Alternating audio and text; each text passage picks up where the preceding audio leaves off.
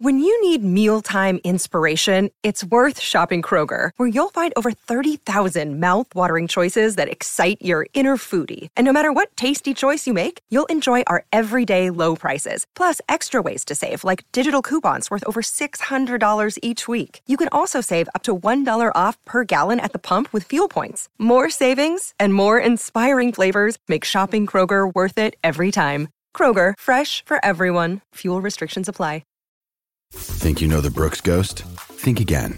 Introducing the all-new, better-than-ever Ghost 16. Now with nitrogen-infused cushioning for lightweight, supreme softness that feels good every step, every street, every single day. So go ahead, take your daily joyride in the all-new nitrogen-infused Ghost 16. It'll turn your everyday miles into everyday endorphins. Let's run there. Head to brooksrunning.com to learn more.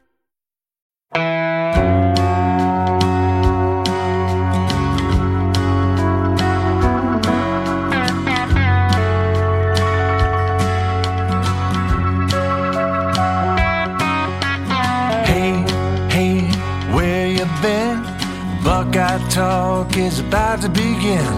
Hey, hey, hey, come on in. Welcome back to your Wednesday Buckeye Talk. We're getting this to you late on Wednesday because it's signing day.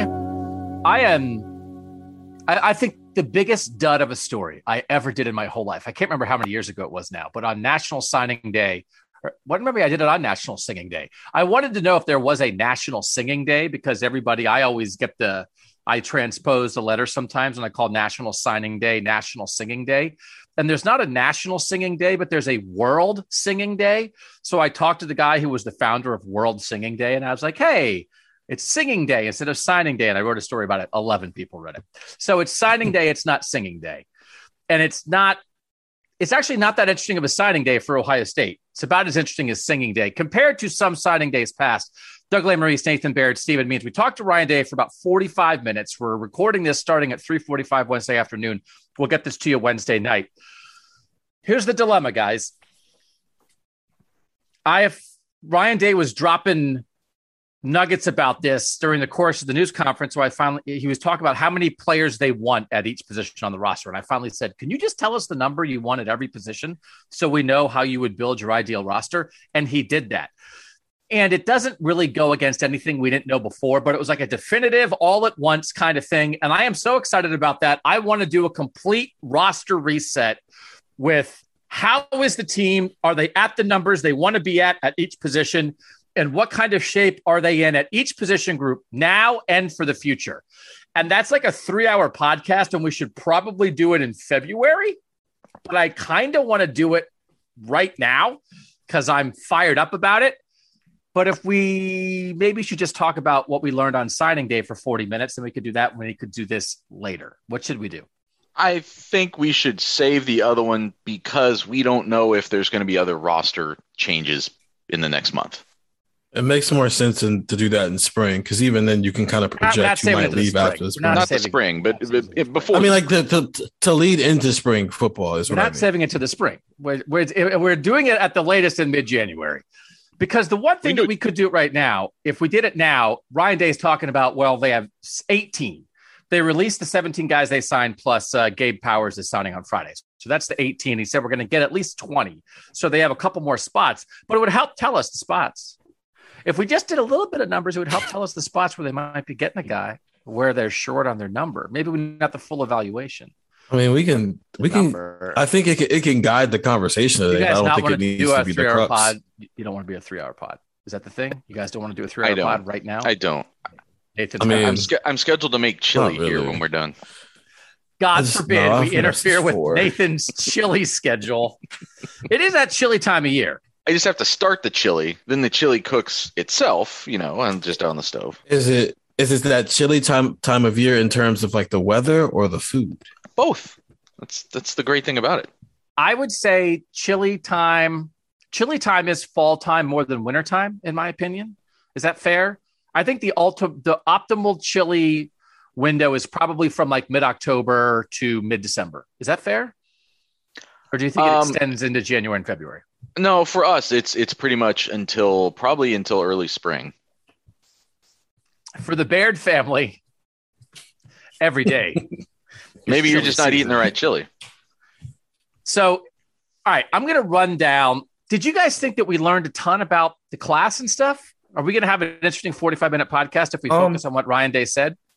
Yeah, I think not really. I kind of asked like, hey, can you tell us why Devin Brown ended up here? And I think he gave a good rundown of how that all kind of played out here.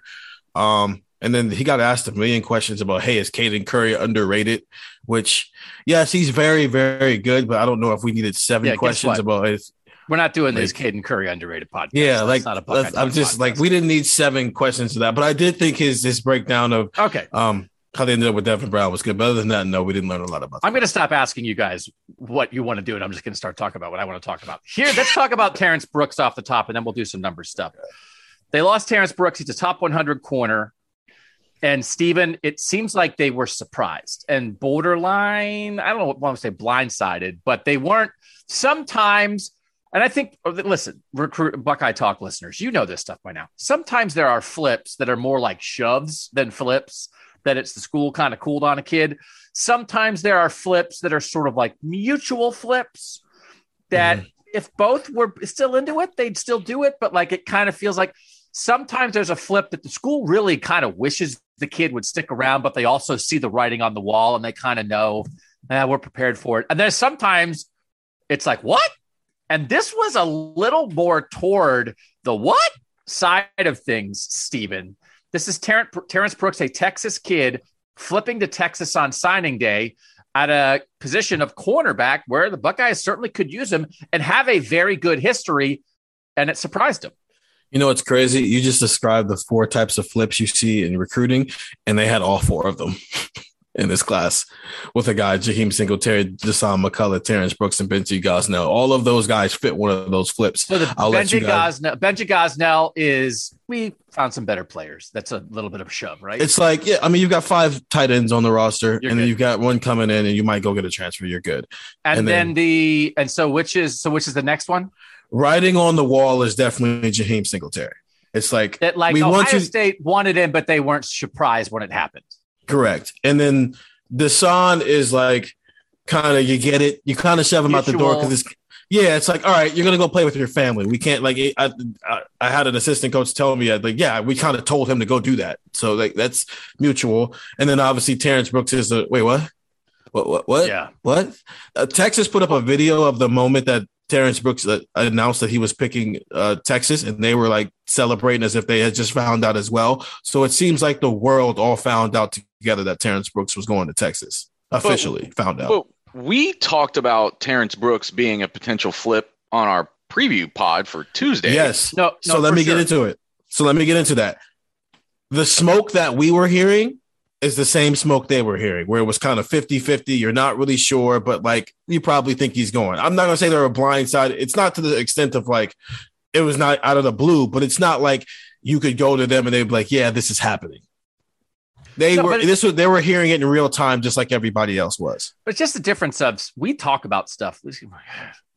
We do 5 podcasts a day, but sometimes the schools know exactly what's up at a time when there's a little bit of smoke, but the school is like, no, we know exactly what's happening. And then sometimes this was more that, there was the smoke, but it was also only smoke to the school, which makes it tough, Nathan. I mean, there have been days. This was a little bit of a tough signing day because, again, this happens all the time. We're the media. We like shiny things. The stuff that happens later gets more attention than the stuff. Listen, if Caleb Burton had committed to Ohio State on Wednesday, it's like, oh my God, Sark is getting rolling in Texas. Ohio State just lost Quinn Ewers, who is one of Caleb Burton's best friends, but the Buckeyes land Caleb Burton, a top 100 receiver. Wow, Brian Hartline does it again. Just like Caleb Burton's been committed for a year. So it's like, oh, they got Caleb Burton. So we understand that. But given that, sometimes, Nathan, Ohio State wins signing day. We always bring this one up because I have a terrible memory. So when I remember, Von Bell signed on signing day. That was a big stinking deal. Michigan lost some guys on signing day, but also signed some guys. Texas got some flips today. right? Florida State lost a bunch of guys. Bama got some guys today. Texas A&M got some guys today. Ohio State got Caden Curry on Tuesday, right? So he's a late guy. Mm-hmm. But they lose Terrence Brooks on this day. They don't add anybody. It's a little bit of a, with recency bias, a little bit of a down note to finish it off for now. I think so, yeah. And also the places where they missed, and I'm that's not a word that I love, but the places where they missed the most playoff of are connected. Like you lose the top cornerbacks that you were going for when Singletary decommitted and when Brooks flips now, and you don't land the highly sought after safeties that you're going for. So like that combination, I think, if I was a fan, would leave me unsatisfied with this class. That yes, it's good that they did a number of other good things, but you potentially left yourself especially exposed in one whole area of the field in a way that I don't think you're used to seeing happen with Ohio State. And I think it's a good reminder that, because the only other time where they've had a year like this recently, where it felt like, and that class wasn't even this highly ranked, but was in the transition year, right, between Urban Meyer and Ryan Day. And I think this is a reminder that when things don't go Ohio State's way and there is some uncertainty, Ryan Day tried to like write off whether uncertainty on the defensive staff played any role, but Xavier Nwankpa pretty much put it out there that it did play a role, at least in the way that he was approaching his own commitment. So I think it's a reminder that Ohio State is not invulnerable to those forces that would affect any recruiting class under those circumstances. So I don't want to cover any old ground on this. We did a whole signing day preview thing that was the Tuesday pod. And really the only thing that has changed from what we thought on Tuesday was the Terrence Brooks flip, right? So that's why we're focusing on this. And as you said, Nathan, we talked on Tuesday, hey, he might flip. He did. They didn't add anybody new. They didn't lose anybody else. So we already covered where they're strong, where there's some holes in this class, that kind of thing. I do want to make sure we have a handle on what's up. I asked Ryan Day, one of my favorite topics, as people have known for the last 17 years, is roster management. I love counting the numbers. How are you going to get there? Here's where you are now. With the extra COVID year that everybody has, it's like, it's not impossible, but it's hard enough math that I'm like algebra 2. I'm like good to like algebra 2. Like algebra 1's like A plus B equals C. And algebra 2 is like X plus Y equals Z. And I'm like, I'm good with X. I can handle X. But this stuff now is like geometry. It's angles. It's a little calculus. I took calculus senior year. I went on a trip to Russia with our student exchange club. I missed like 2 weeks of calculus. I came back. I didn't know anything. And I dropped calculus and took typing. And now I'm a sports writer and I type every day and I don't calculize. I don't calculize ever. So take that, calculus. But can I say something real quick? Go ahead. I think that might be the best way you've ever aged yourself on this pod, by saying you took typing. Oh, by the way, you know what I did in typing, by the way? 2 things in typing. One, I learned the only thing, there's 2 things that I learned in school that I do every day still, because they didn't have a talking class back then. God, I would have failed that.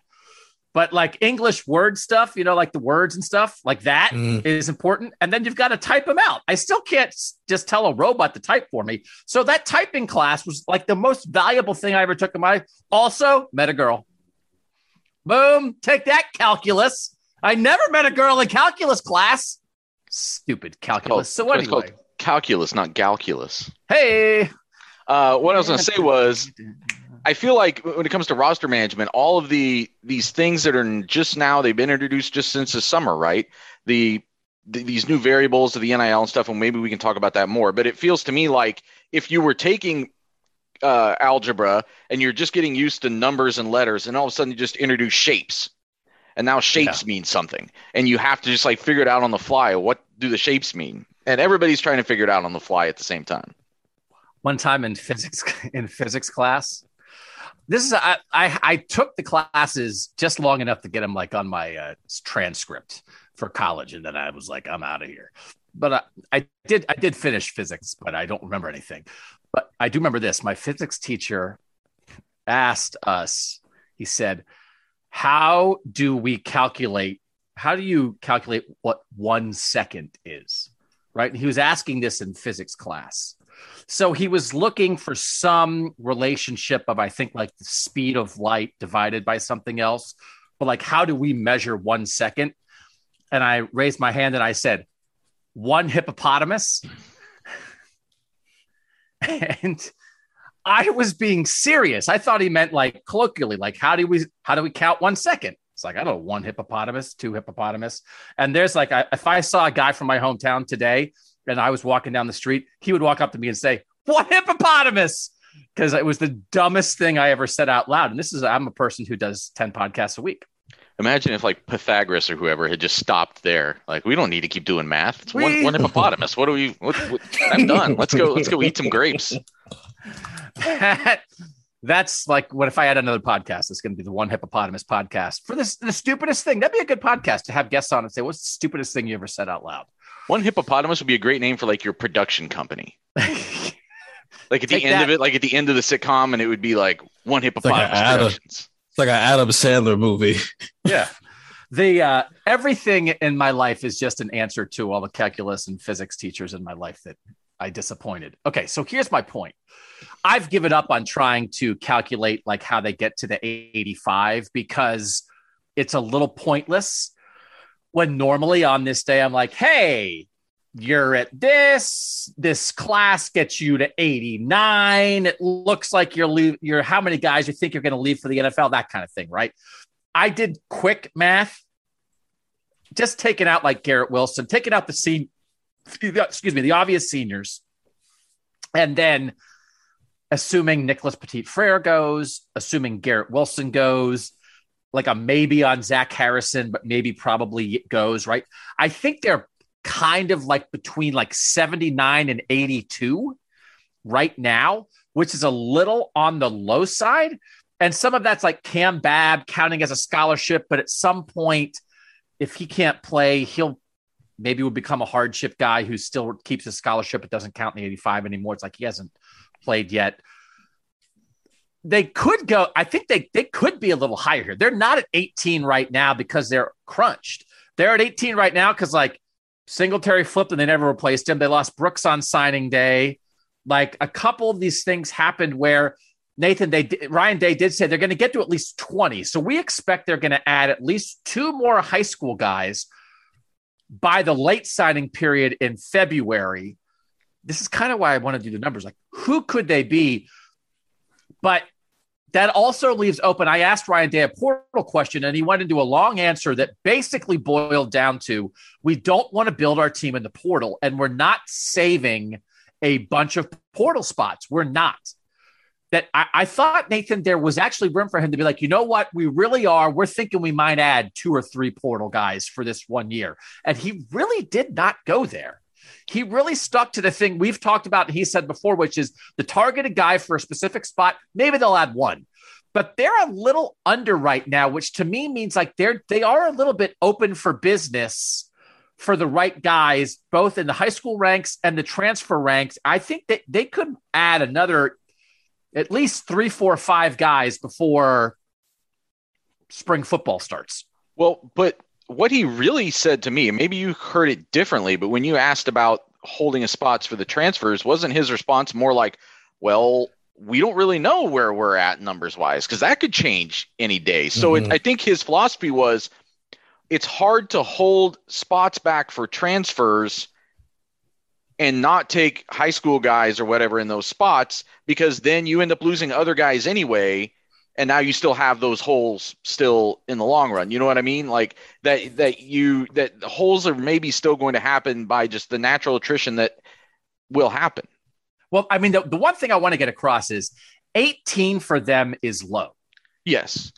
But the reason it is low is not because they aimed low because of a roster crunch, right? That's part of that point. Cause I sort of like, it's like, I sort of like, are you saving more spots for portal guys? Is that, I didn't say, is that why you're only at 18? And his answer was like, man, we don't need to save spots because we might have 3 guys walk in tomorrow and say, I'm leaving. Yeah. So like, no, the answer is the reason they're 18 is not because they're like, oh, we decided we didn't take a couple high school kids we normally would take because of the portal. They're just a little bit low because a couple dudes flipped. Yeah, I think a better way to look at how they're going to use the transfer portal is it's almost the matter of fact of like, okay, we've got some room or we've got a hole here. Let's go find somebody. But it's not necessarily on the forefront of their minds. Their first obligation is to build the recruiting class. And then after that's done, after we get through the early signing period, which is probably why he also came out and said that if I had to vote, I would say keep this current early signing period as is, because then that gives him an opportunity to know, okay, during this period that we're in right now, guys are going to transfer out, especially if we're not in the playoff, and you're going to be adding in whatever number of recruits, anywhere from 18 to 24, depending on how the class sizes go every single year. And then once you get to January, once you can come up for air, once you've got your staff figured out, then you can go, okay, let's see if we need something out of the portal and if the portal presents something that we want. Also remember that a lot of these things are colliding right now. The portal and signing day were all kind of crushing together right now. But the last couple of guys that Ohio State has brought in via the portal were spring and summer kind of guys too. So that's another thing to remember, is that there's going to be a second the portal stuff kind of just keeps going into the summer now. So if something happens in the spring, like a thing that happened with Master Teague a couple years ago where he gets hurt and all of a sudden there's even more urgency at running back, then maybe they have to expand what they're looking at in the portal at that point. But I know that one of the national guys tweeted out something the other day that was like, hey, I was talking to a Power 5 coach who was like, yeah, we're not going to take it. We're going to maybe not take as many sort of like lower end high school guys because there's ready-made guys in the portal. And like, that is not what Ohio State is doing. I don't think, right. I don't think it's just, they haven't been this low in a while. They're at 18 on signing day. They're usually at 24 on signing day. And so it's like, why is that? And it's mostly because if they had Jaheim Singletary and Terrence Brooks and Desan McCullough, Xavier Wampa, like then they'd be at 23, and they're not. There's enough uncertainty. Kind of where there's enough uncertainty combined with there are just some guys still on the table who haven't publicly announced what they're doing yet for why it's how it is. But even with that, it's still low. So let's do that. So Ryan, they're at 18. He says we're going to be at 20. Who are they adding? Hero Kanu. So Hero Kanu is announcing when, and he is what? Let's be very specific on this. He is a defensive lineman, and what's his deal? He's announcing at an All-American game in January. Yes, he is announcing at the Army All-American game on January 8th. What's he ranked? Is he a top 100 guy? Borderline 105 overall, 18 defensive lineman. So is he a tackle or an edge? Tackle. Okay, so we think they're adding him. Yeah, he's probably. And so who else?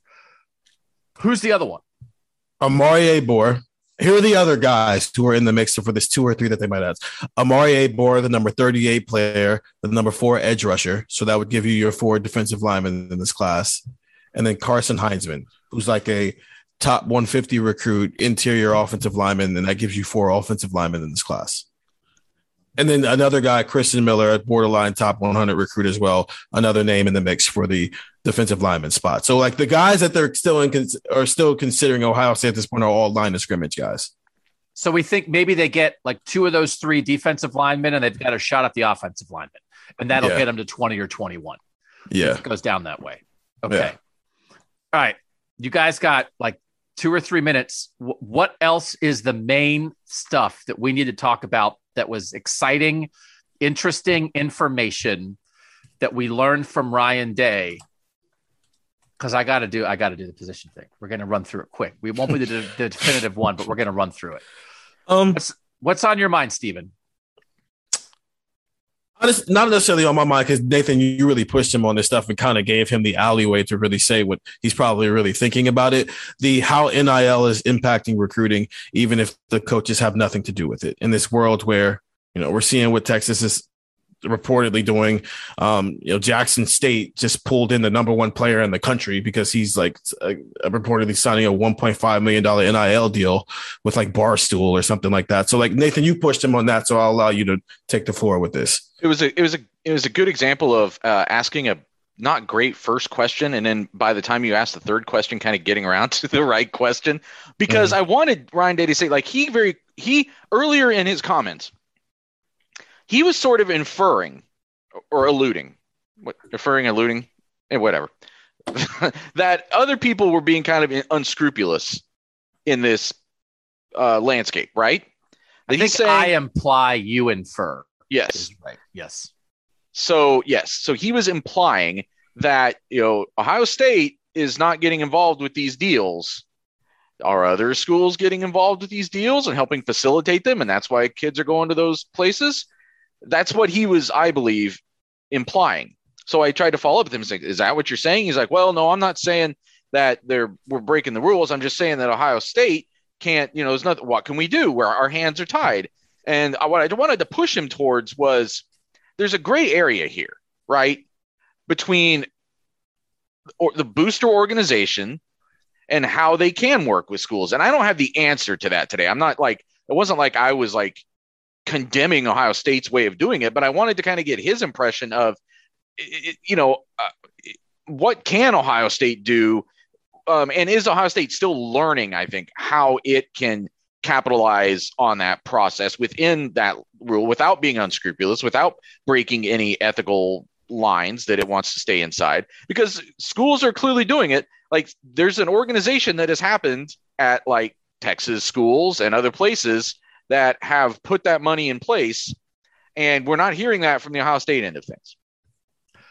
So listen, this is a separate pod, but I think this is, I think, the nut of this possibly.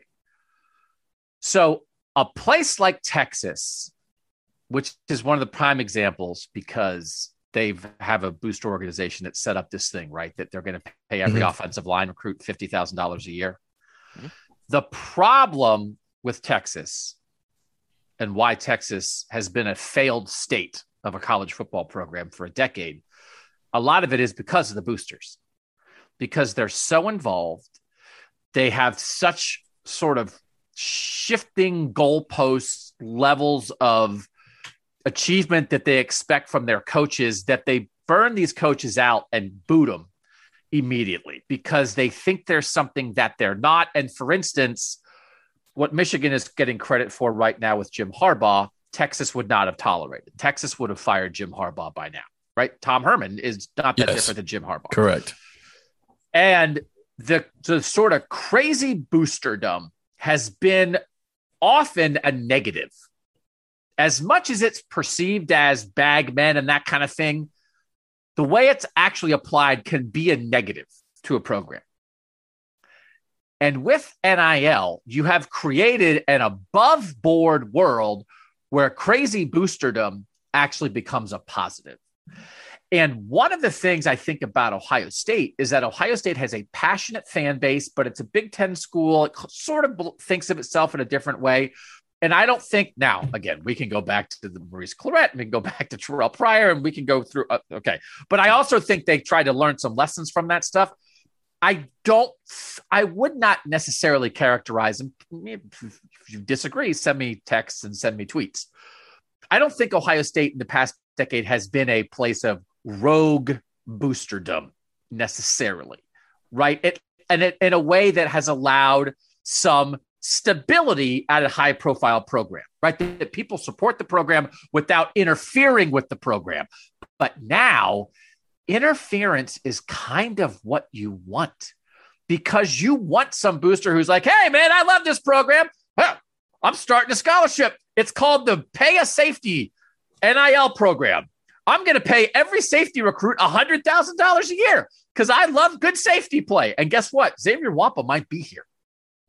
But Ryan Day was basically telling you, Nathan, I can't ask somebody to do that because that's not allowed. If you want to do that, I can't coordinate with you. But does anybody want to do that? Because we missed on 3 safeties in this class. It's literally if a tree falls in the forest but no one's around to hear it. Did I really ask the question? Well, I think what's interesting about this is a whole podcast, but what you're saying, Doug, is I believe, especially when you talk about the SEC, the environment has existed there where you have like such like paranoia and hyper competitiveness at the top of the national level, pretty deep into that conference, that I think has created that booster culture already, whereas Ohio State hasn't needed that. They've had a much more maybe docile booster structure because that's all they've needed. Like, we'll take your money and it'll be a much more like, it's a much less sloppy approach, right? They haven't needed it to just be as rabid as they do in the SEC. And so I think that has sort of fed to the point where it could be more easily, because Ohio State, as I brought up with Ryan Day today, the long-term effectiveness of the Mark Pantoni, Urban Meyer, I've done that twice today, Urban Meyer, Ryan Day structure here it's proven to work, right? Like it's worked well, but now you've introduced this new variable kind of late in the process. And I feel like the SEC schools might have just been, and Texas, which is now going to be an SEC school, maybe just were in better position to tap that quickly. Ohio State is trying to compete with SEC schools while often trying to play by the Big Ten's rules. And I don't know if that's going to. But I don't think it wasn't necessarily just playing by the Big Ten's rules. It's just they didn't have to. It would have been more untoward if Ohio State had that culture already than it is in the SEC. I think it's just tolerated and looked at differently in the SEC because you almost had to have it. You didn't have to have it at Ohio State. And now it's going to be interesting to see, does that start to happen here, or do they stay? Especially with this alumni base. Do they stay in their more structured identity? But we're getting into a whole podcast. What NIL did, and again, what Name, Image, and Likeness did was sort of bring above board what had sort of been underground. While maybe those underground places were flourishing, other places, Ohio State, I think because they got caught on some stuff, has sort of been trying to tamp that out. And so now it's sort of like, well, it's not there now that you're allowed to have it. It's not naturally there because we had talked about, hey, it's Columbus. They're going to have opportunities. I don't know. Has Nationwide Insurance said, hey, we're going to pay every Ohio State defensive end $5,000 a sack? Like that hasn't happened yet. And it's like, it's been normal. It's been the basic way you see it. Yes, they got a car and they just do commercials like the same way that you just see professionals. Like, hey, you do this commercial, we give you some money. Like we haven't seen it just out. But who are they doing commercials for? They're not doing who they do cars like for? Car dealerships. No, I know because they got a car, but like they're not getting big time stuff. No, well, I mean, the wide receivers in CJ Stroud had like the Outback Steakhouse stuff, and then like CJ and Jackson had this thing with this non-alcoholic beer. So it's stuff, but it's just like normal NIL stuff. It's nothing to the point of what Texas is doing, where it's like, hey, all the offensive line recruits are getting $50K. Yeah. And it feels more corporate than what we're seeing now in Texas. Yeah. So. Right. That it's not even a business at Texas, right? It was like a booster group. That's like, we created a $50,000 offensive line thing. And it's like, well, but Ryan Day saying, you were sort of asking, well, how come Ohio State doesn't do that? It is a lot like politics. I just watched another political comedy last night. And it's like how you have a campaign and you have super PACs, and the campaign and the super PACs can't coordinate with each other, right? But they can just be on opposite sides of the room, looking at each other, being like, "I'm not coordinating with you. Like talking coordinating with you." They're talking really loud on one side of a wall, like a paper thin wall, and we can hear you. Yeah. And that was what I was trying to get him to say, and I didn't. People can listen. I didn't probably start at the right way, but no, you did. You got him though, because you got him. You basically, he was not mad at you, but he was a little mad at the situation by the third question. And it's not that we're in the business of making people mad, but if you help people get mad naturally, they give better answers when they're mad. Yes. And by the end, he was basically saying, I am not allowed to coordinate with anyone who I would welcome doing this whenever they want to, but I can't coordinate with you, but everybody else is doing it, but I can't coordinate with you. He was practically angry winking his answer to you. Well, and he's like, why are you asking me? I can't do it, but we need it. That's what I meant almost by, I could have asked a question better because I didn't start off by parsing enough the difference between Ohio State, the football institution, which can't do this, and then Ohio State, the greater football brand, which does include boosters and stuff, and which can do that. And there has to be, you can't tell me that there isn't coordination there. And I don't think that the rules say there can't be coordination, but there's a gray area. And I think that's what, again, there's some good reporting to be done here if we step up and do it. So I said, get back to me on NIL when it starts to affect recruiting. And we're maybe getting there. We're there. Again, listen, well, but okay. But also, by the way, if Jackson State's head coach wasn't Dion, this would not have happened. And this might have happened anyway. I mean, it's not like, it's like, oh, how did the number one recruit in the country flip from Florida State to an FCS school? And it's like, all right, well, it's because of name, image, and likeness. It's also because the head coach of that FCS school is one of the 10 most famous football players of the last 30 years and oozes juice. I mean, he's Deion Sanders every minute of every day. And it's more about Deion and the power of Deion and the power of that. And by the way, he then can help capitalize on name, image, and likeness, that kind of thing. But it's not like Youngstown State got him.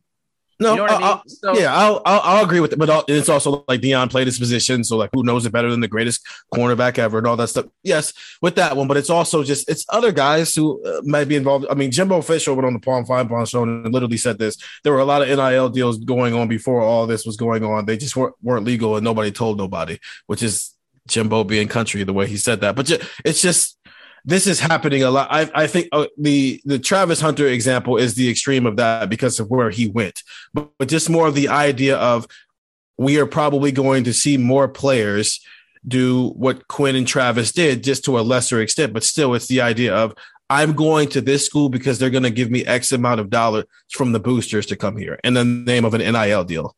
I put in quotes. So the idea of Big Ten standards, SEC expectations. Actually, you stole that from me. I said that the other day. I wasn't necessarily like saying that you haven't said it, though. I coined it, though. Okay. I wasn't really, you get to have it. I wasn't going to. No, it's definitely mine. It's for the t-shirt. That's fine. But I think it ties into this King of the North thing that we've been talking about. But it's always been there. It is gonna come to a head a little more now. That I think NIL stuff is increasing that idea of if you want to have SEC expectations, you have to do what the SEC is doing.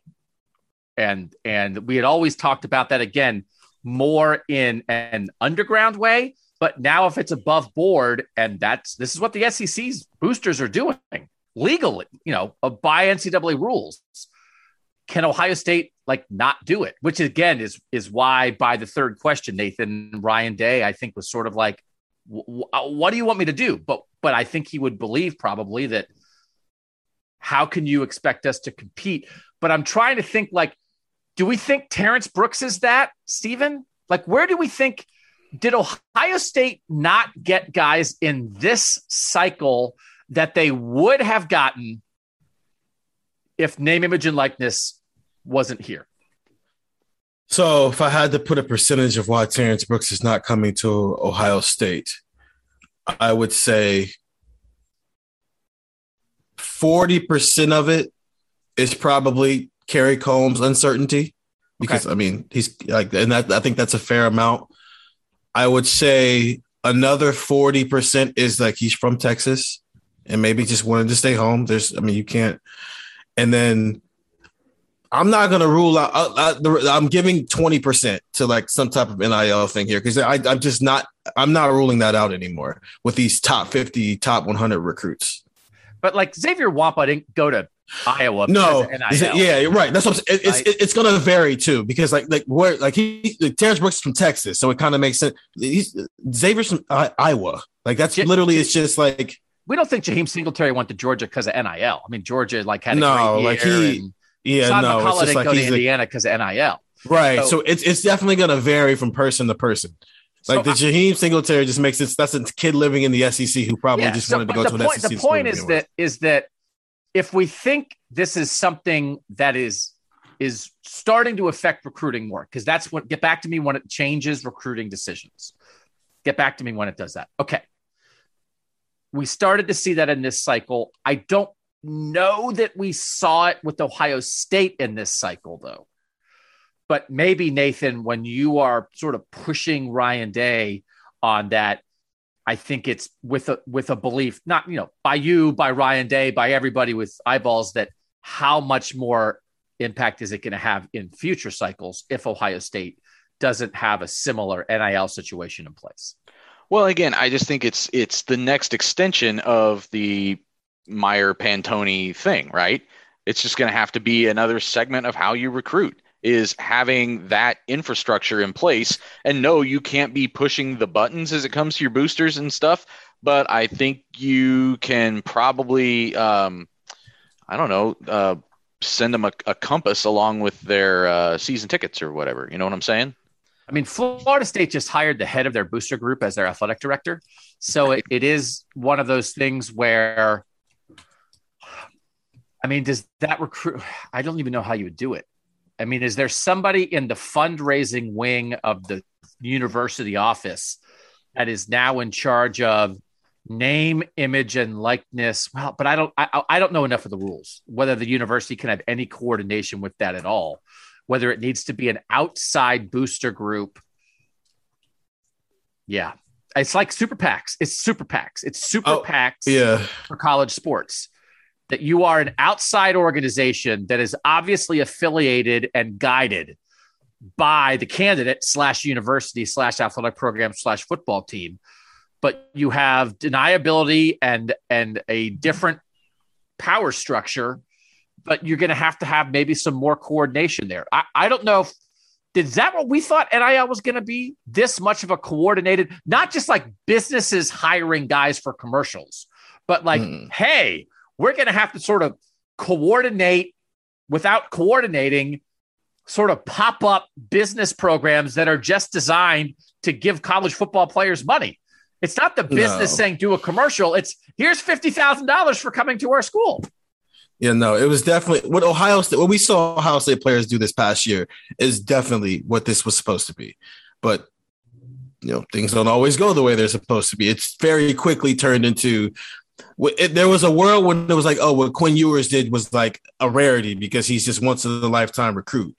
I think this is going to lean a lot more towards more people doing what Quinn Ewers did in comparison to what most of these Ohio State football players are doing this past year. And there's also a different, go ahead, Nathan. The NCAA and its member schools also opened the door to this by wanting this structure as opposed to a structure where you're like, well, okay, they're all employees now, but this is what we pay that employee, and it's capped at that, and that's what they get.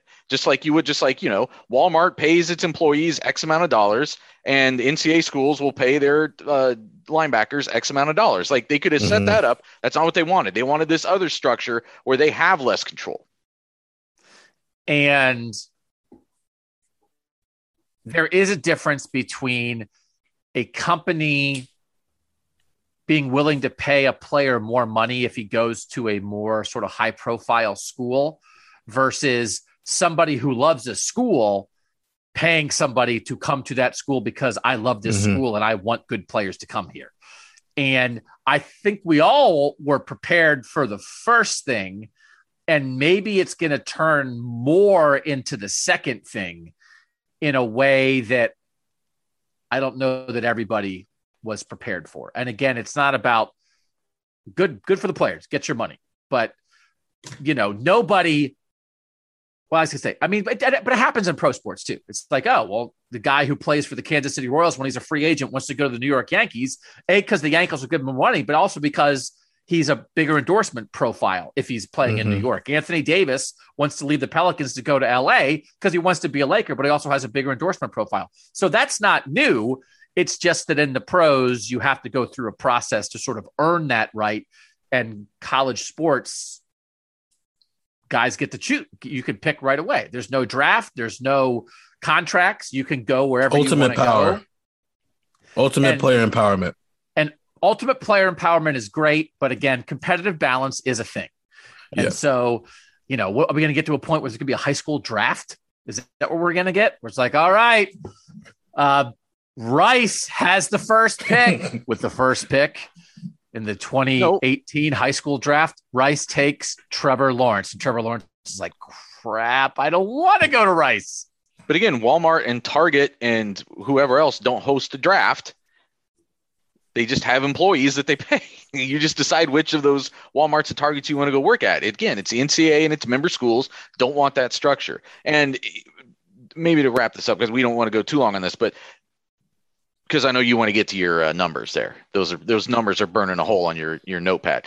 Yes. The first thing that you mentioned, where players might go to schools because it's a maximum benefit for them, greater benefit for them, NIL-wise, we all agree that definitely benefits Ohio State. The second thing, I don't know if it benefits Ohio State. And because we had been saying all along, like, this NIL thing really seems like it could be a good thing for Ohio State.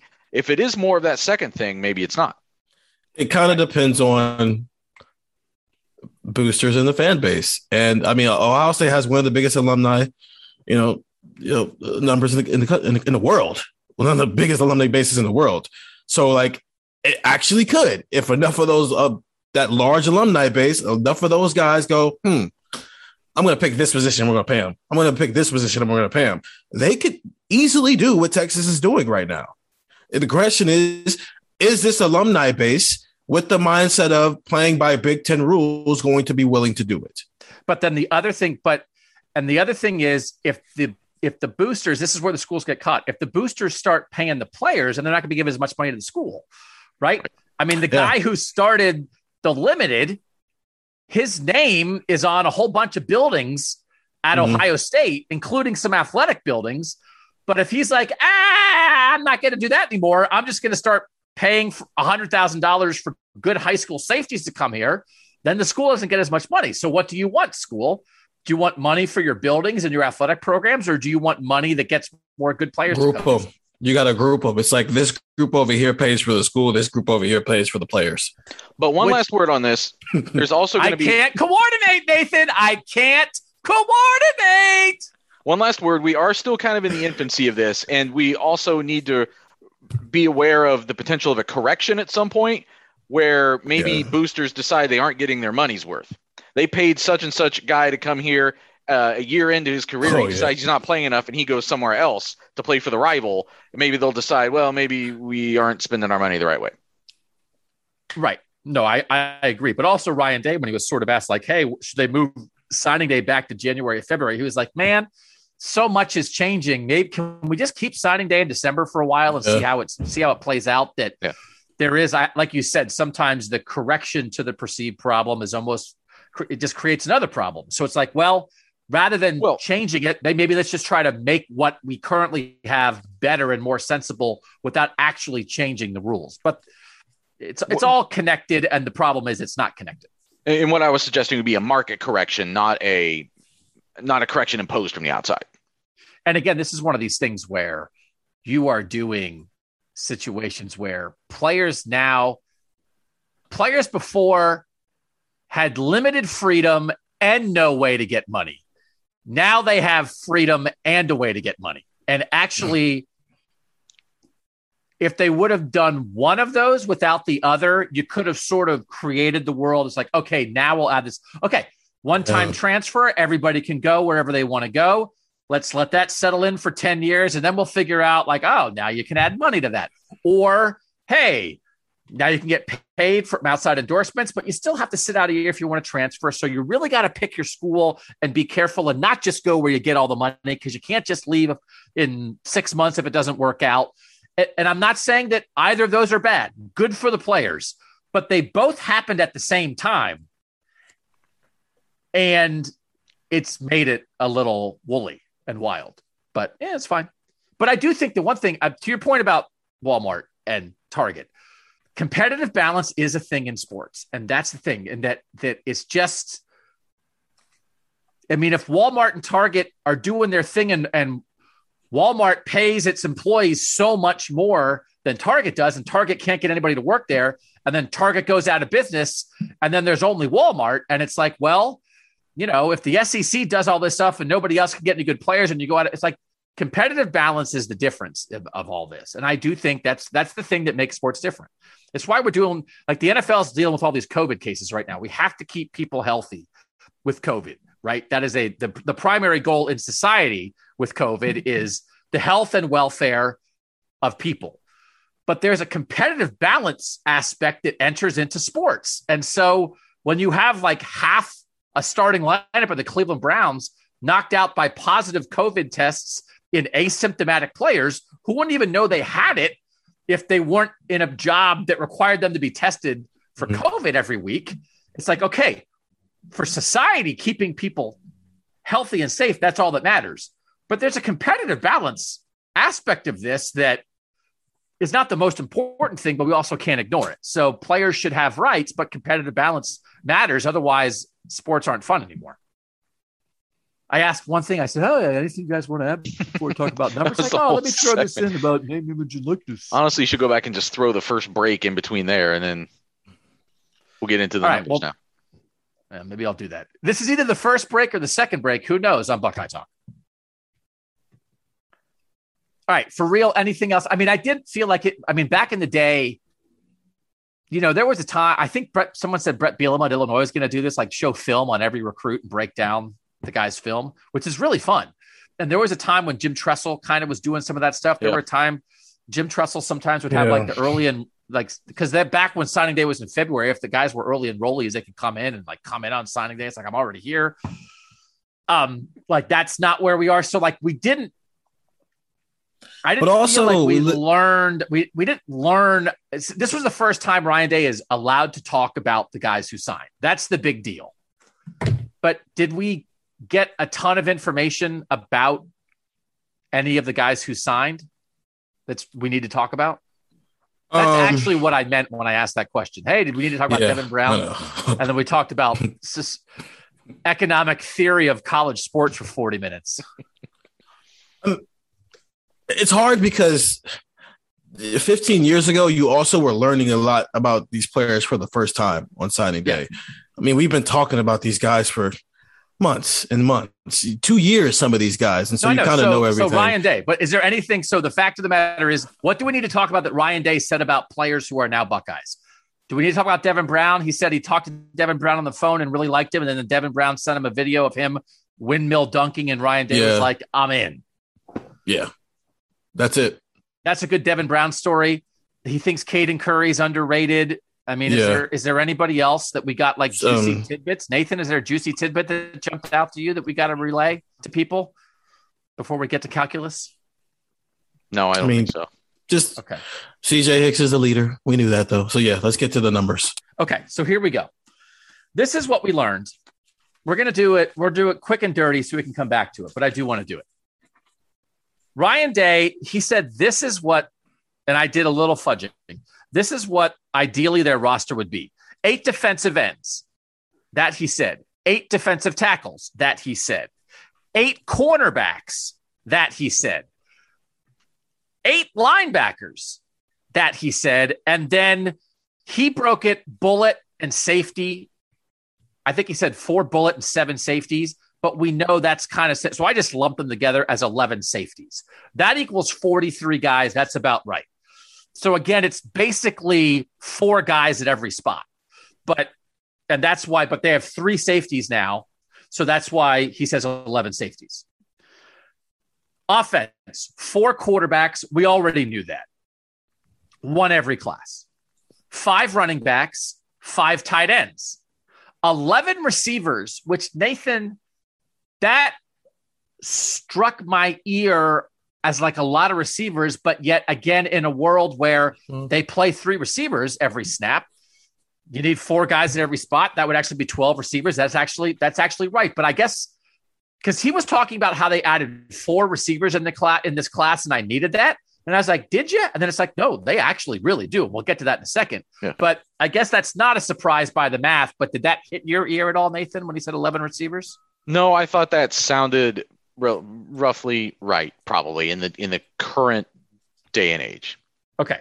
And then 16 offensive linemen, which again is that I think we knew that. I think offensive line is always like 15 to 17. So to say 16 offensive linemen, that number brings you to 41 on the offense. So that's 43 plus 41. That's 84. It's an 85 scholarship limit. You got a punter, you got a kicker. So that's 86. And then it depends if you put the long snapper on scholarship. So that's a little borderline sometimes, right? And they carried 2 kickers on scholarship last year.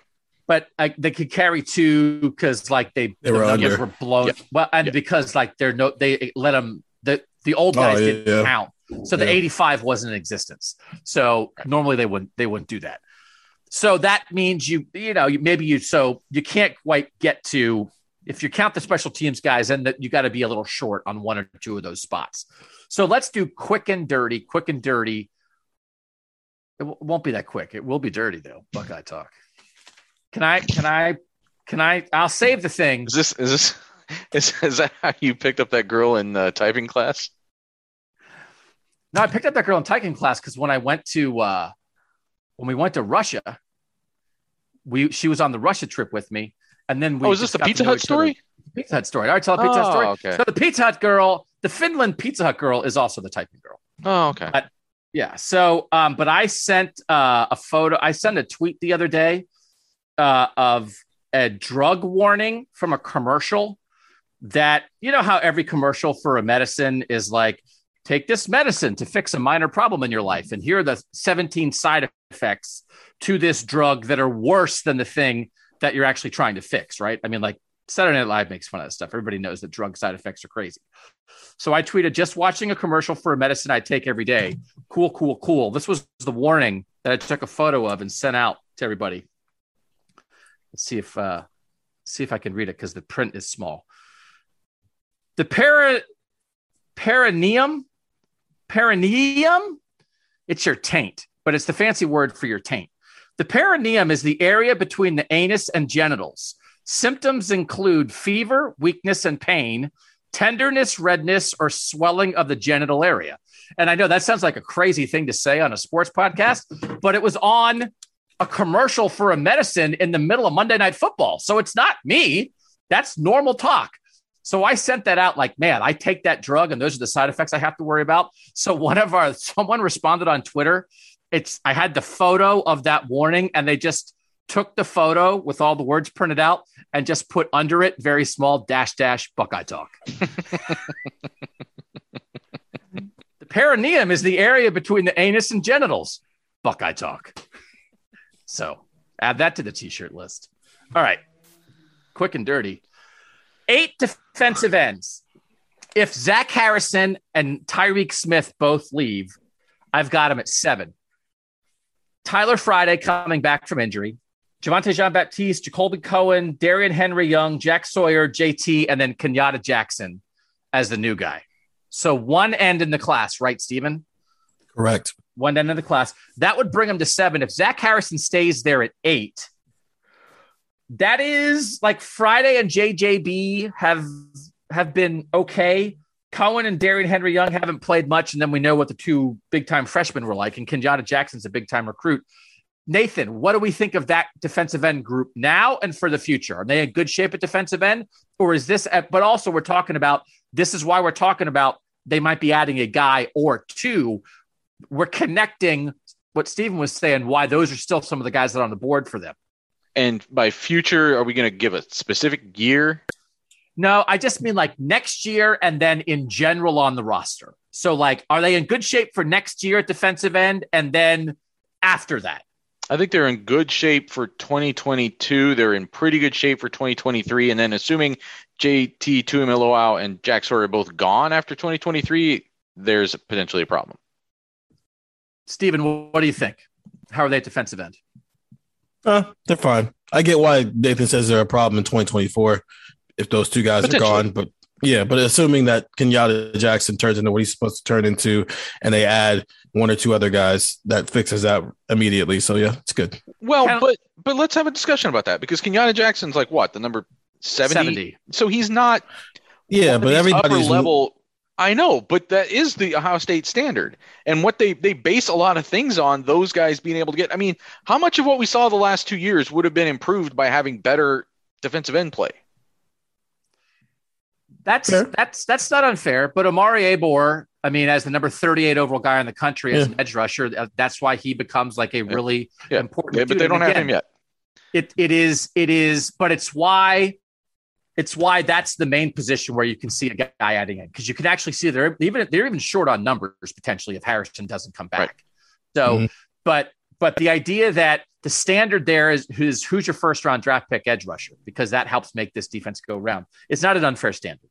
And I think it's also a position that it's difficult for them to affect in the portal right now, because portals are typically short fixes, and they are going to be pretty good there next year, we think, with Tuimoloau and Sawyer. Mm-hmm. Defensive tackle. Haskell Garrett will be gone. If Jerron Cage is gone, do we think he might be back? I think Cage might be back. Antoine Jackson's gone. Jackson's gone. Okay, so Cage is maybe a back guy. Teron Vincent, if he's back, then Cormonte Hamilton, Jada McKenzie, Noah Potter. Those are all guys who haven't played a ton yet. And then Mike Hall, Ty Hamilton, and Tyleik Williams as 3 young guys that they really like inside. And then Caden Curry in this class. They're at 8 without Cage. They want to have 8. Cage would make 9. I could see a transfer possibility in there with some older guys who haven't played yet. Nathan, they seem like they're okay on numbers. How are they in terms of the quality of defensive tackles now and for the future? I think they're pretty good here.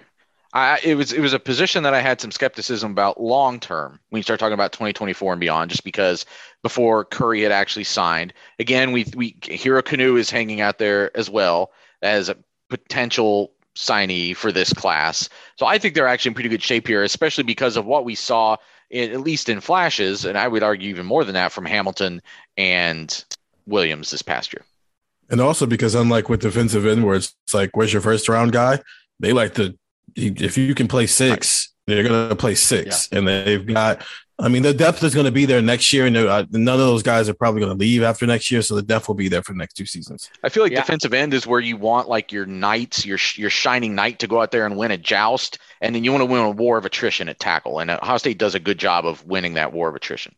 They do have 3 guys in that group who have really not played yet, who are coming back up on at least their 3rd or 4th year. So those 2019 guys, yeah. I'll be curious to see if they all, especially if Cage stays and if they end up adding a guy here, I could maybe see some attrition there for a spot, but they'll be okay on numbers at tackle. And also you have Mike Hall, who didn't play much as a true freshman, also someone they're really high on stepping up potentially this year too. Yeah, Good young guys there. Linebacker, Tommy Eichenberg. I have Taraja. If Taraja Mitchell's not back, I guess he can come back because of the COVID year eligibility thing. But I have a little hard time seeing that if he doesn't go to the NFL, maybe. I mean, he didn't. Go try to get on the field. Go try to get on the field somewhere and get. Oh man, I think that might be his route. I don't know that I see him here. Tommy Eichenberg, Steel Chambers, Cody Simon, Mitchell Melton coming back from injury, Reed Carrico, Jalen Johnson, and then in the recruiting class, CJ Hicks and Gabe Powers. They say they want to have 8. That's 8. Steven, how do you feel about the linebacker room for next year and then in the future? Okay. Okay. I think the upside might be there for one guy, but okay overall. I still think that might be the weak link of the defense. I could see how that group gets better. Melton was hurt. Carrico was young. And Jalen Johnson was young. We don't know. You could see how those guys might be able to give you something that they just didn't give you this year because they were young, hurt, or both. And Steel Chambers still might get better as he learns the position. We have a sense of Tommy Eichenberg and Cody Simon, and they can play at least a little bit. And then CJ Hicks has a real shot to help right away. So Nathan, I think it's okay. Do you think it's okay, Nathan? I like it better for the long term, again, like 2024 than I do in 2022. It was still the group of this defense that was the most exploitable, I guess, for lack of a better term. Yeah. And I don't know that just adding even a really good true freshman protects you from that happening again. So, but you're right that there are also a lot of guys there who may be even playing for the first time this year, right? Cody Simon, banged up shoulder. Tommy Eichenberg playing for the first time. Reed Carrico never even got to play. So there's definitely room for just natural improvement there too. I'm not predicting a Ohio State falling into a chasm there, but it's a position that has to be better, and I think it has to be improved by as much the guys on the roster already taking a step as it is adding CJ Hicks to the mix. Okay, cornerback. Where are we on Sevyn Banks and Cam Brown? We think Sevyn Banks is gone? Yes. I also think, given the injury history of Cameron Brown, it might just be time for him to go try to get a check and stop doing this for free. Let's count one of them being back, not both. So if one of them, then you have Legend Cavazos, Denzel Burke, Jordan Hancock, Jakailin Johnson, and then the two new guys, Jair Brown and Ryan Turner. They want to have 8. That's only 7. That's only 7 because Jaheim Singletary and Terrence Brooks, you lost. Terrence Brooks, you lost today. Terrence Brooks you didn't expect to lose. You lose him today. He would have been 8. And if Cam Brown leaves and Ryan Watts already left, now you're at 6. This is a spot where I could see portal. Somebody. So if we're playing where's the portal spot, man, 6 corners is not a lot of corners. No matter how much you like Denzel Burke, Jordan Hancock, and Jakailin Johnson, if you think those 3 second-year guys are your top 3 outside corners, and we again are talking about this in a way, this is 2 spots.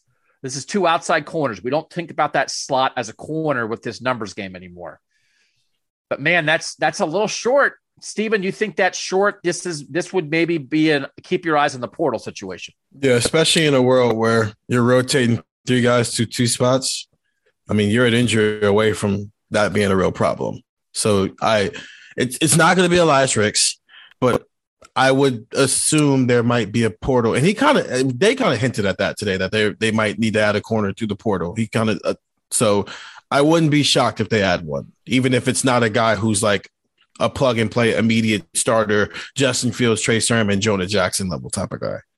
But those guys are so rare. And Ricks was that guy, and Ohio State isn't going to go pursue him. So that's my point, is like, okay, just for depth, do you think you need to go get a corner who was ranked like number 285 in the country and didn't play very much his first year and a half at Texas Tech or whatever, and you're going to get him to come here? Or probably not. Texas Tech's not a good example. Probably be like,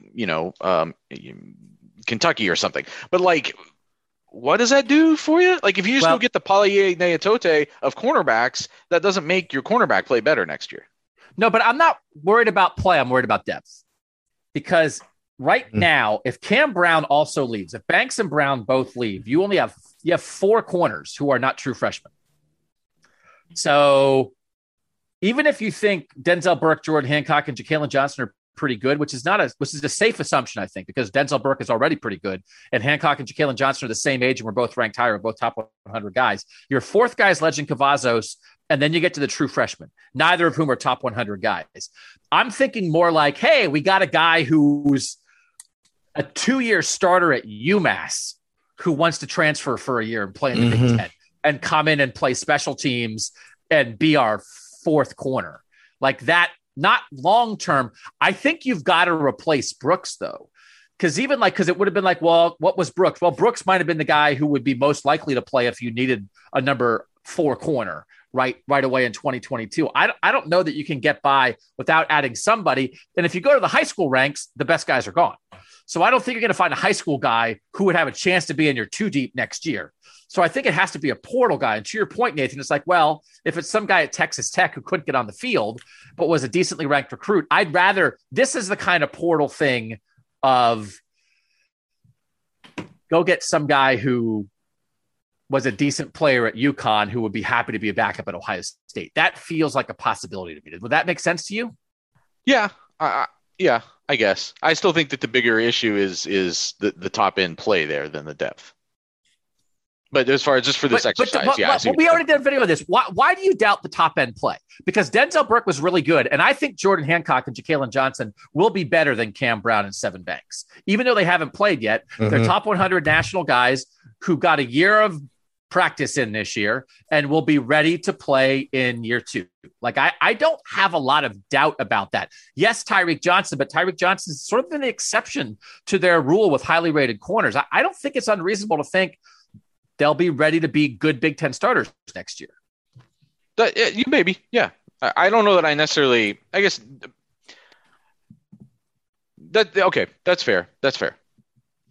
I mean, it's one of those things. I get it. He hasn't ever done it, but I mean, at some point, you got to sort of trust the process, right? So, I mean, again, as we said, their whole problem is they don't have a Jordan Hancock or Jalen Johnson in this recruiting class, and we're saying that's an issue. And they did have them last year. Right. And Ryan Day said Wednesday, he said he thinks they hit a home run in their cornerback recruiting last year, and they don't need both of them to hit in the same way next year necessarily. Like if only one of them is really starter level, then you still know you have two reliable starters there. And the idea of like 8 corners now, even that almost actually does seem a little much because you're only starting 2 now. You're not calling slot corner a cornerback spot anymore. So even from a depth standpoint, I don't know how much they're like. But the point taken about how quickly it gets thin there and gets down to really young guys. You're very true. Very, very correct about that.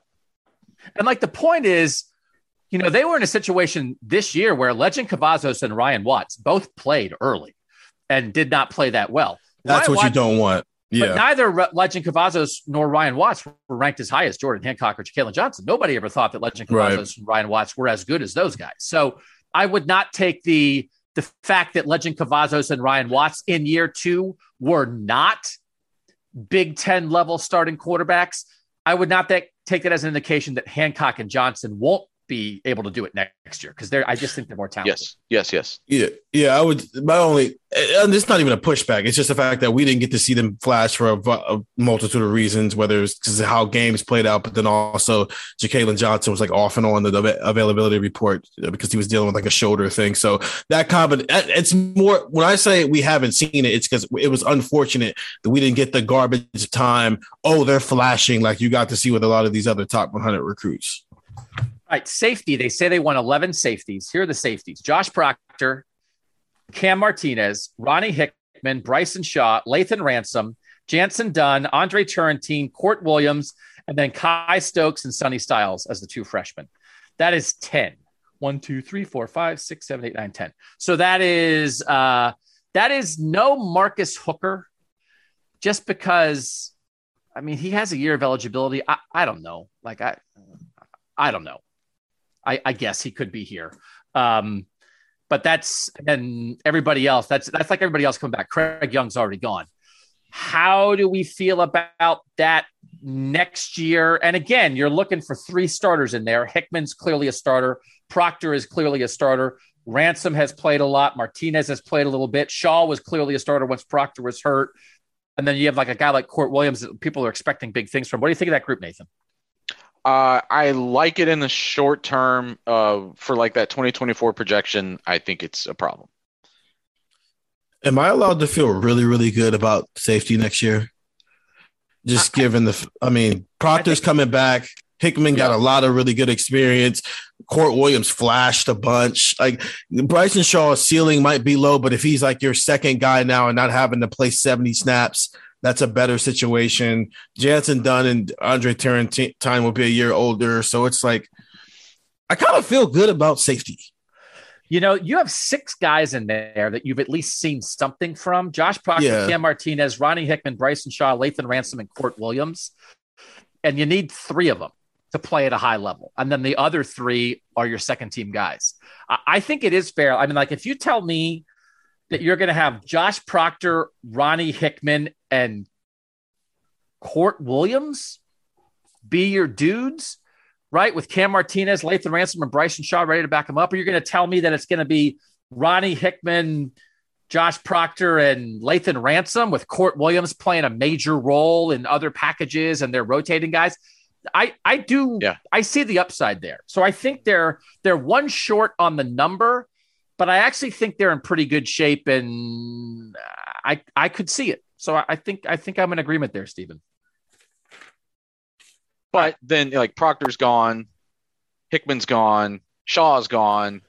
It starts to dwindle pretty quick, and I think that's where the lack of an impact guy in this class is going to maybe catch up to them. But Sonny Styles is the guy. Sonny has to be the guy.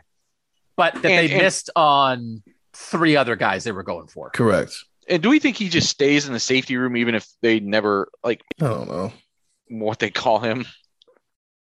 Well, like, what do we think? We think he would grow out of safety?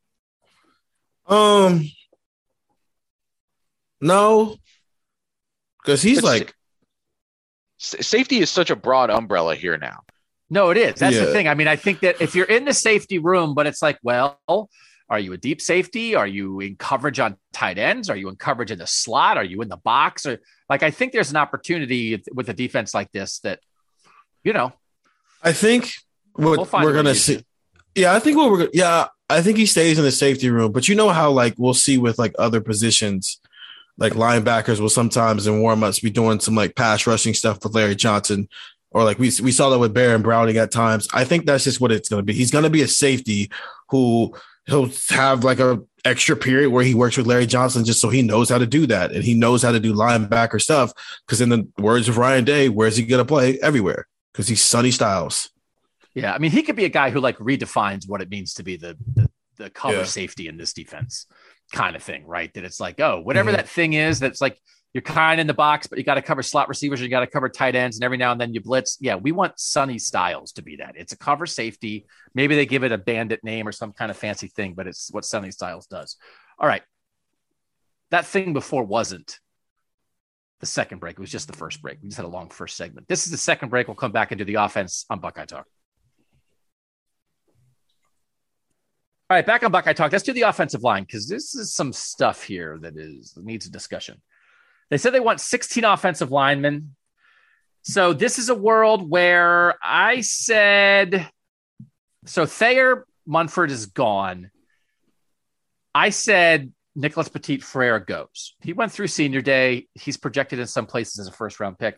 But I said DeJuan Jones stays. And that got me to 15 for these guys. DeJuan Jones, Matt Jones, Harry Miller, Enoch Lamahi, Paris Johnson, Donovan Jackson, Josh Fryer, Jacob James, Trey LaRoe, Grant Toutant, Luke Whippler, Zen Michalski, and then the three guys in this class, Trega Tishabola, Avery Henry, and George Fitzpatrick. And here's the issue on that. 15, 1, 2, 3, 4, 5, 6, 7, 8, 9, 10, 11, 12, 13, 14, 15. I would count 1, 2, 3, 4, 5, 6, 7. I would count of the 15 offensive linemen, I would call 7 of them developmental guys and 8 of them non-developmental. And Landis asked a question about this, and Ryan Day gave enough of an answer, Nathan. You're not going to take a shot at the guys on your roster, but that's out of balance.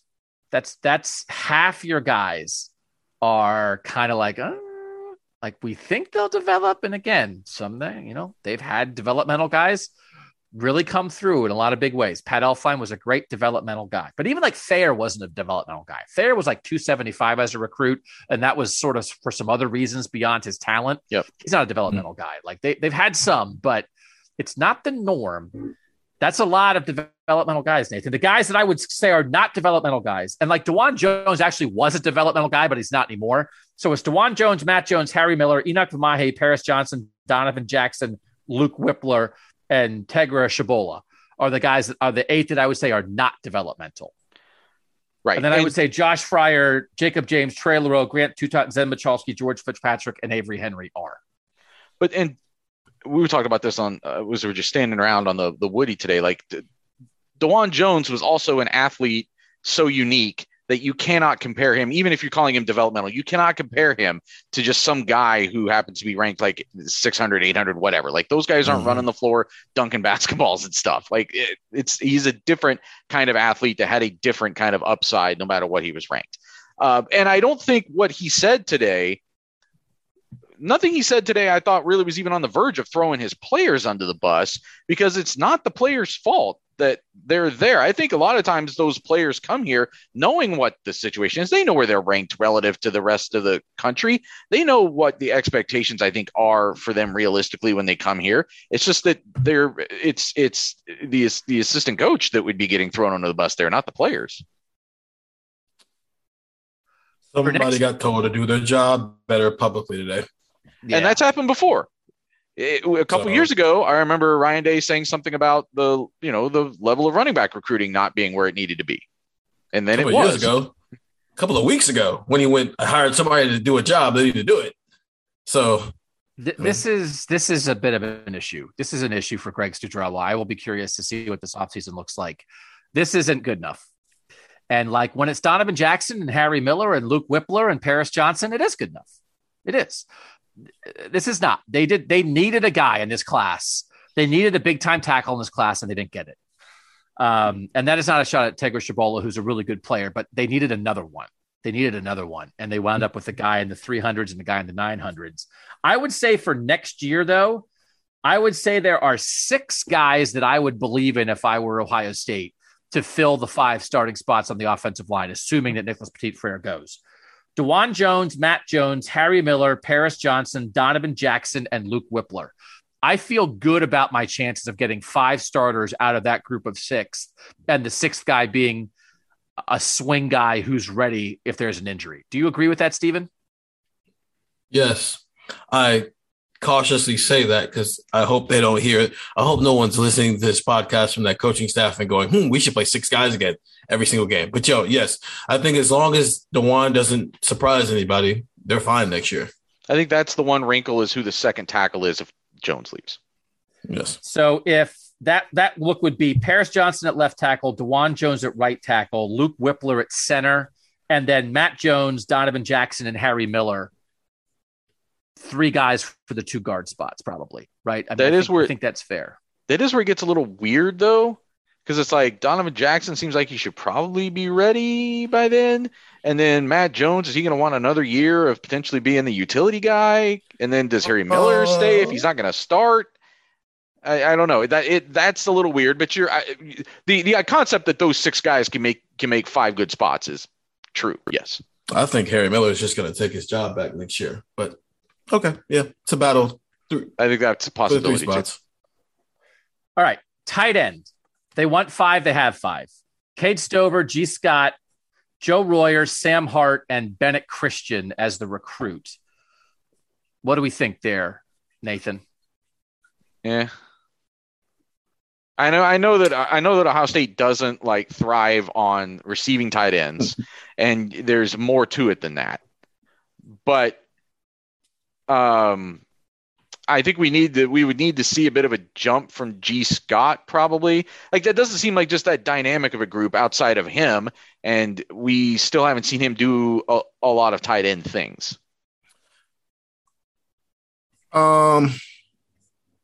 I think the tight end spot is where I'm going to be recklessly optimistic that Cade Stover had a full year of being a normal member of the rotation as a tight end. So maybe he takes the next step, and G. Scott's just kind of ready to do it now that he knows what he's doing. I'm not saying that means like the tight ends are going to be awesome, but I think they'll be decent enough to do the job that they need to do.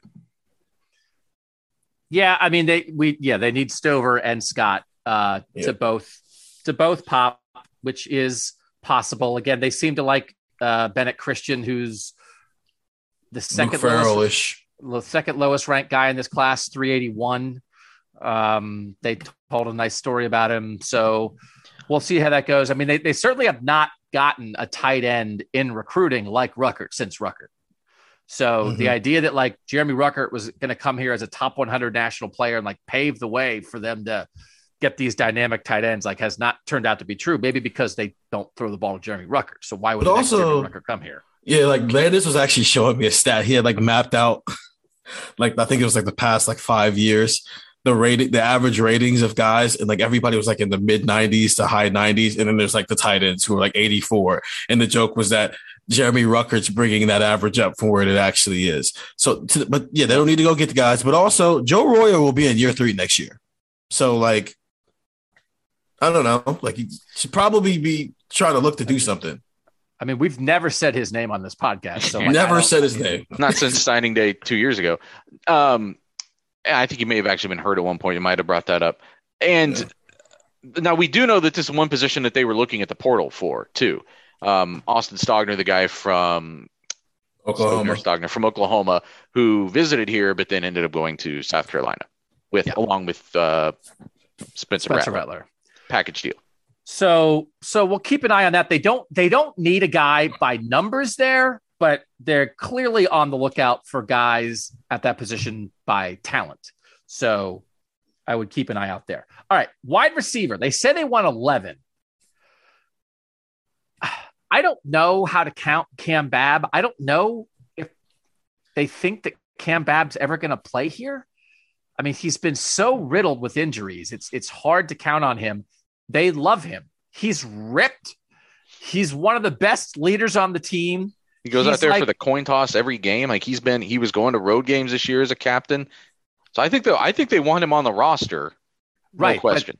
But is he going to be on the field? So I guess if you count him, they have 10 coming back next year. That's with Olave gone and Wilson gone. The 10 would be Julian Fleming, Jackson Smith-Njigba, Emeka Egbuka, Marvin Harrison Jr., Jaden Ballard, and then the 4 freshmen. So if you have Cam Babb in there, that gives you 6 veterans and 4 freshmen. But again, I guess I don't pay attention to my own job.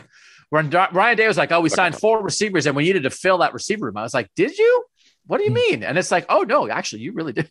Because Mookie Cooper transferred and G. Scott moved positions and because it feels like – and Jameson left. Jameson left when he should be getting ready to be the guy as a senior instead of, getting ready to maybe be a top 10 pick. So how do we feel about that group, Nathan, for next year? Again, it feels like if you're picking 3 starters between, of course, Jackson Smith-Njigba is going to be one, and then you're going to have 2 guys from Fleming, Egbuka, and Harrison Jr., I think you feel pretty good about that. But what do you think about next year and the future at receiver? Yeah, I really think even the sourpusses here at Buckeye Talk would have a hard time finding fault in that room. I think that room is set. I don't really have any issues with that room. I know, yes, they're going to be counting on young guys next year, but even more so than at cornerback, or at least as much so at cornerback, they're guys who come in with such a pedigree that you would expect them to be able to step on the field and produce pretty quickly. And they could even have one that doesn't, and still the numbers work in their favor a little bit.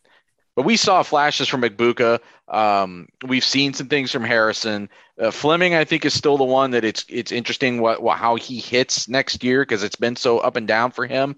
But that's 4 guys for 3 spots when you include Jackson Smith-Njigba, who might be the best returning receiver in the country, or one of them. Short list, yeah. Yeah, they're good. Because it's like, so there's no seniors next year. Because Garrett would be a senior, but he's not sticking around for it. And Jameson Williams would be a senior, but he already left. So the juniors, they recruited 4 receivers, 1 transferred and 1 changed positions. The sophomores, they recruited 3. They still have 3. And then they recruited 4 at receiver. But it's a world where if you want 11, because there are 3 on the field every snap, you've got to recruit at least 3 a year and sometimes 4. And I'm not so sure that almost the idea of every year we're going to recruit 4 receivers. And by year 3, we're going to expect that 2 of them are stars, 1 of them has changed positions, and 1 of them is transferred. One of them became a cornerback or a tight end. One of them was like, it's too crowded here. And the other 2 are first-team All-Americans. It's like, okay, bring in 4 every year. Sounds good to me. Running back, they say they want 5. I guess they could have 6. I think not everybody in this group is going to be here. Is Master Teague coming back? I don't know. He can. Marcus Crowley, Mayan Williams, and then Travion Henderson and Evan Pryor, and then Dallin Hayden as the recruit. Steven, that's 6. They need 5. I'm going to guess that somebody doesn't decide to play for Ohio State again in 2022. I think the same way I just talked about Taraja, I think either Master T goes somewhere where he can just be the lead dog and get some film, or Marcus Crowley gets healthy and feels like he needs to press the reset button. Yeah, because if your top 4 are Travion Henderson, Evan Pryor, Mayan Williams, and then the freshman, that makes a lot of sense. And then the 2 oldest guys, Nathan, are sort of the guys who would seemingly be in position to play the least, and that just sets up a possibility where maybe what Steven suggested happens. Yeah, and we don't like to speak things into existence like that, but just in general, if I'm a player and I have an injury history, which both of those guys have at least some injury history, then at some point, kind of as along what Steven's saying, well, what am I putting in all the rehab work for just to be like 4th or 5th on the depth chart? Like there, I think that's where the math kind of starts to equate, because you're like Trevin Henderson has the starter spot locked down for the next 2 years. Like all those snaps are going to him. So how much you're fighting for less? It's a lot of work for less of a role. Yeah. Yeah.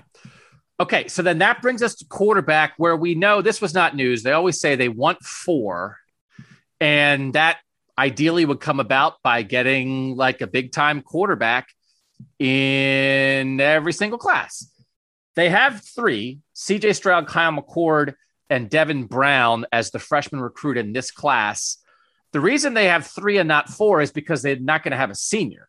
They're going to have CJ Stroud in year 3, Kyle McCord in year 2, Devin Brown in year 1. And we'll get into Kyle McCord, but that's because Dwan Mathis flipped out of the class when they added Justin Fields in 2019.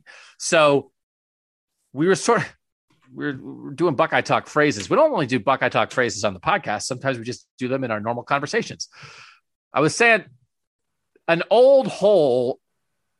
If you have an old hole, that's okay. Buckeye Talk. We're actually going to have this. No, this pod is going to get the explicit tag between this and the taint conversation. It's not me. It's the drug companies. If you have a young hole, it's like we have a young hole. We've got to fix that. But the old hole, it's like, what are they missing? They're missing a 4th-year quarterback. So Nathan, the 3 they have, are they okay if Kyle McCord is here for the 2022 season? Let's answer that question first. Or would you think that they are looking for a veteran in the portal, even if Kyle McCord chains himself to a radiator in Columbus and vows he's not leaving? If they have Kyle McCord for 2022, they have the best quarterback situation in the Big Ten. And they don't need to add. They just don't need to add a body to that, because they'll have some walk-on guy. Yeah, you can, but I mean, who wants to come here and be 3rd string in a short-term situation? Like, I think I don't think that's a bit of a tougher sell.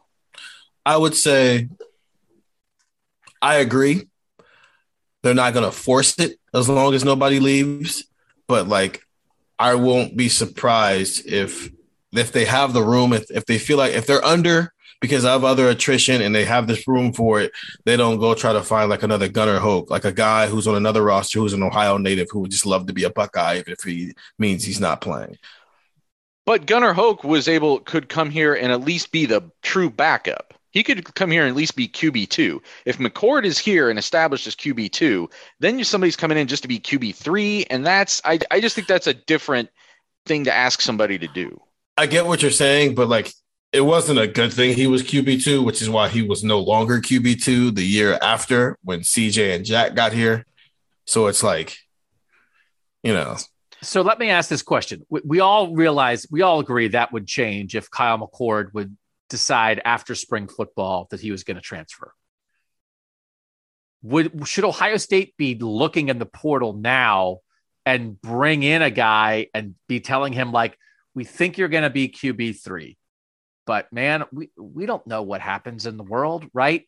Like, should they be actively pursuing that? Or do you just say, man, we are set. We have a great 3rd-year guy, a great 2nd-year guy, and a great 1st-year guy. We love our guys. And even if Kyle McCord leaves or even if somebody gets hurt, all that does is set up Devin Brown, who is one of the best 5 quarterbacks in this class, to have to be the backup as a true freshman. But like, we're okay with that because sometimes that's what these young quarterbacks do sometimes.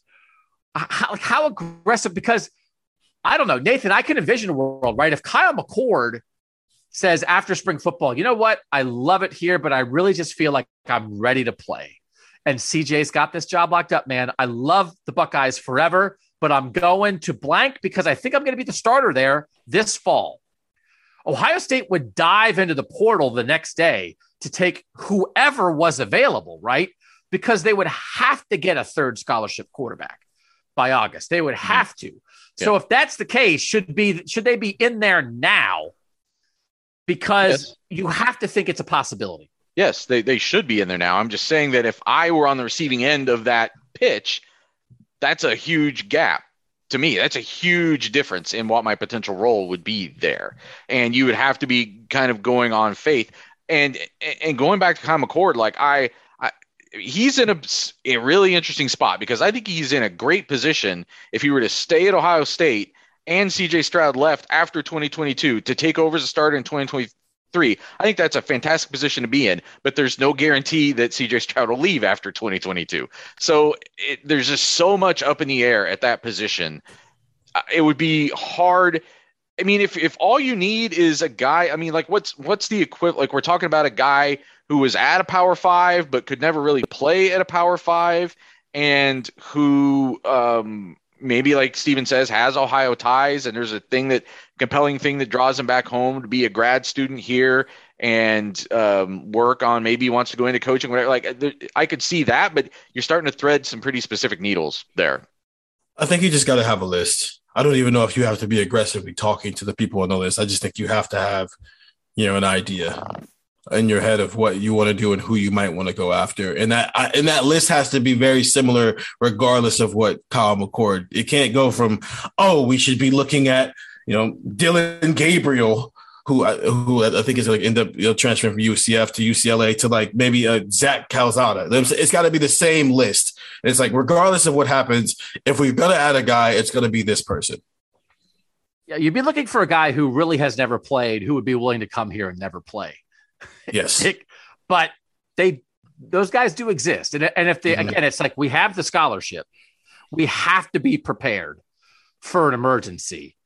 And so, like, we've got to get somebody. I'd be curious if they dabble. It's like if you're about to be a senior at UTEP and you've been surpassed and you're not going to play anyway, don't play at Ohio State. Right. Which, again, like, cool. I would do that. You get to see like what it was like. You get to be around a big time program. Again, a lot of these guys are trying to set up coaching careers. That kind of thing can be a real thing. So I think maybe they would dance around in there. So I do think in the end, with the numbers, again, I if you guys want to write this down, I am gonna file this away. By you guys, I mean the listeners. I'm gonna file this away and make sure I have this list, because this is definitive. Now, the one thing Ryan Day said is, he said, actually, now that you asked that, that's one of the things that Jim Knowles and I are going to talk about when he gets here is, with your defense, what are you looking for in terms of numbers and how you think about it? Again, I don't think it's going to change that much, but I'll ask again once Jim Knowles gets here. So write this down for now, everybody. So you have this, put it in your wallet, put it in your purse, put it in the glove box of your car. Right? Don't we all get it laminated? Right? Maybe you have your Vax card laminated. Maybe you have, It's like, excuse me, could you show us your Vax card? It's like, here it is. Excuse me. No, that's the list of Ohio State's ideal roster. I apologize. Get the pen. Here we go. 8 defensive ends, 8 defensive tackles, 8 linebackers, 8 cornerbacks, 11 safeties. That's 43 on defense. 4 quarterbacks, 5 running backs, 5 tight ends, 11 receivers, 16 offensive linemen. That's 41 on offense. That's a total of 84. You've got to think about a kicker and a punter. That gets you to 86. If your long snapper's on scholarship, that's 87. That means you're falling short at 1 or 2 of these positions, but we're talking about an ideal world. Photocopy it. Keep it close to your heart. Nathan, before we get out of here, he did not want to talk much about Jim Knowles, because he was really focused on the Rose Bowl. But we got a little bit of the logistics, because somebody was like, hey, is he going to come here and watch practice? Like, Jim Knowles is coaching Oklahoma State in the Fiesta Bowl. It's like, no, he's not going to come to Ohio, right? He's not going to come to Ohio State's practices. Is it? He's coaching Oklahoma State in the Fiesta Bowl, is he not? No, I believe it was reported that it's not happening. That it's not happening? That was originally supposed to happen, and then that changed. It did. Yes, I believe that was texted. He will not be coaching in the Fiesta Bowl. Well, then why isn't he here all the time then? Because I was like, well, it's probably moving. You have a full staff too. But I like the idea that, like Ryan Day says, like he's not going to be here. He's not going to be doing stuff. Like he's not going to be in meetings. He's not going to be at practice. Okay, I understand that. I would be a little bit surprised if there's no communication going on there. Like if Ryan Day doesn't say like, hey, we just lost our last game in large part because of our defense. Got any ideas here? Anything you can anything you can sprinkle at us? But it is true. But that really is beside the point. It's more about get my eyeballs on Court Williams in practice right now because I want to see how that guy fits in next year. But let me get eyeballs on Lathan Ransom and Cam Martinez so I can start thinking about them. I think at bare minimum he's watching film of the practices, even if he's not actually at the practices. He said, Ryan Day said, I didn't think it would be right to bring him into practices. I think he's, Ryan Day is kind of going forward with this. This is the team we have. This is the coaching staff we have. We're going to finish the 2021 experience with this coaching staff and this team, I guess, unless somebody else gets another job.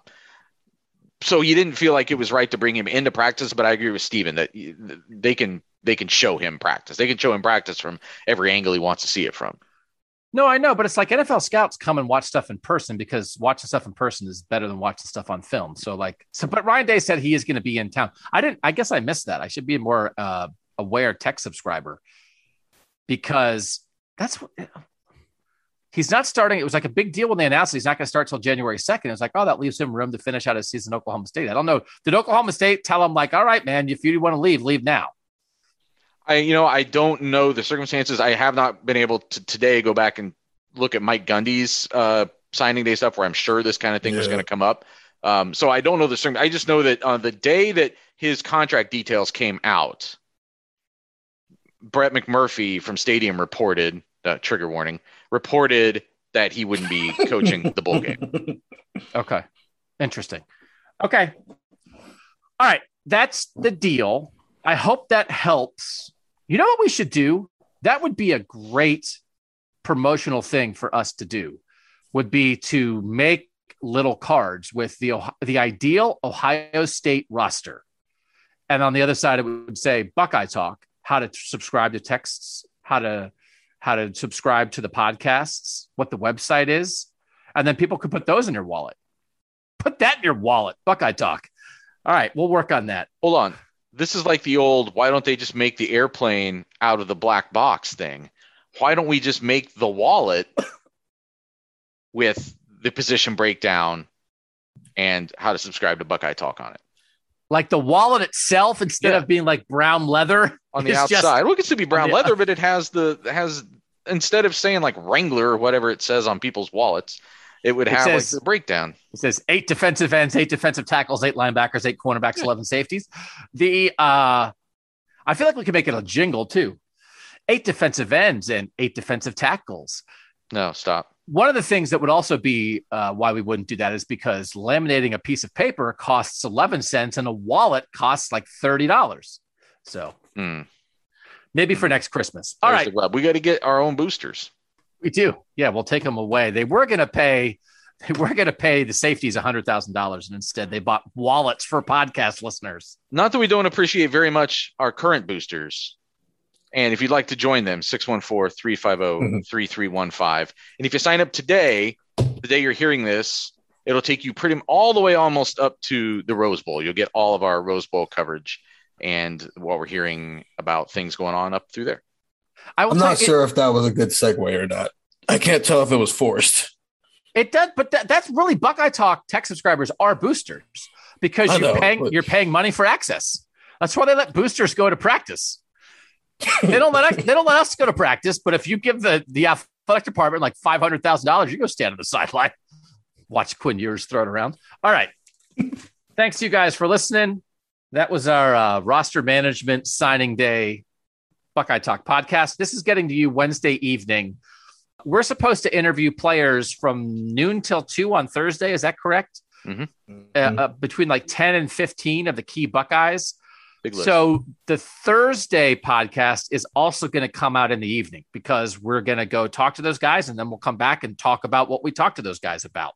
But we're not going to get one out Thursday morning. And then we'll figure out, I think we'll then do a Friday pod and a Saturday pod because that'll give you 5 pods for the week. So it'll have been Tuesday, then Wednesday evening, Thursday evening, and then Friday and Saturday. And that's how we'll do 5 podcasts this week. Woo! For Stephen Means and Nathan Baird, I'm Doug Lesmerises. And that was Buckeye Talk.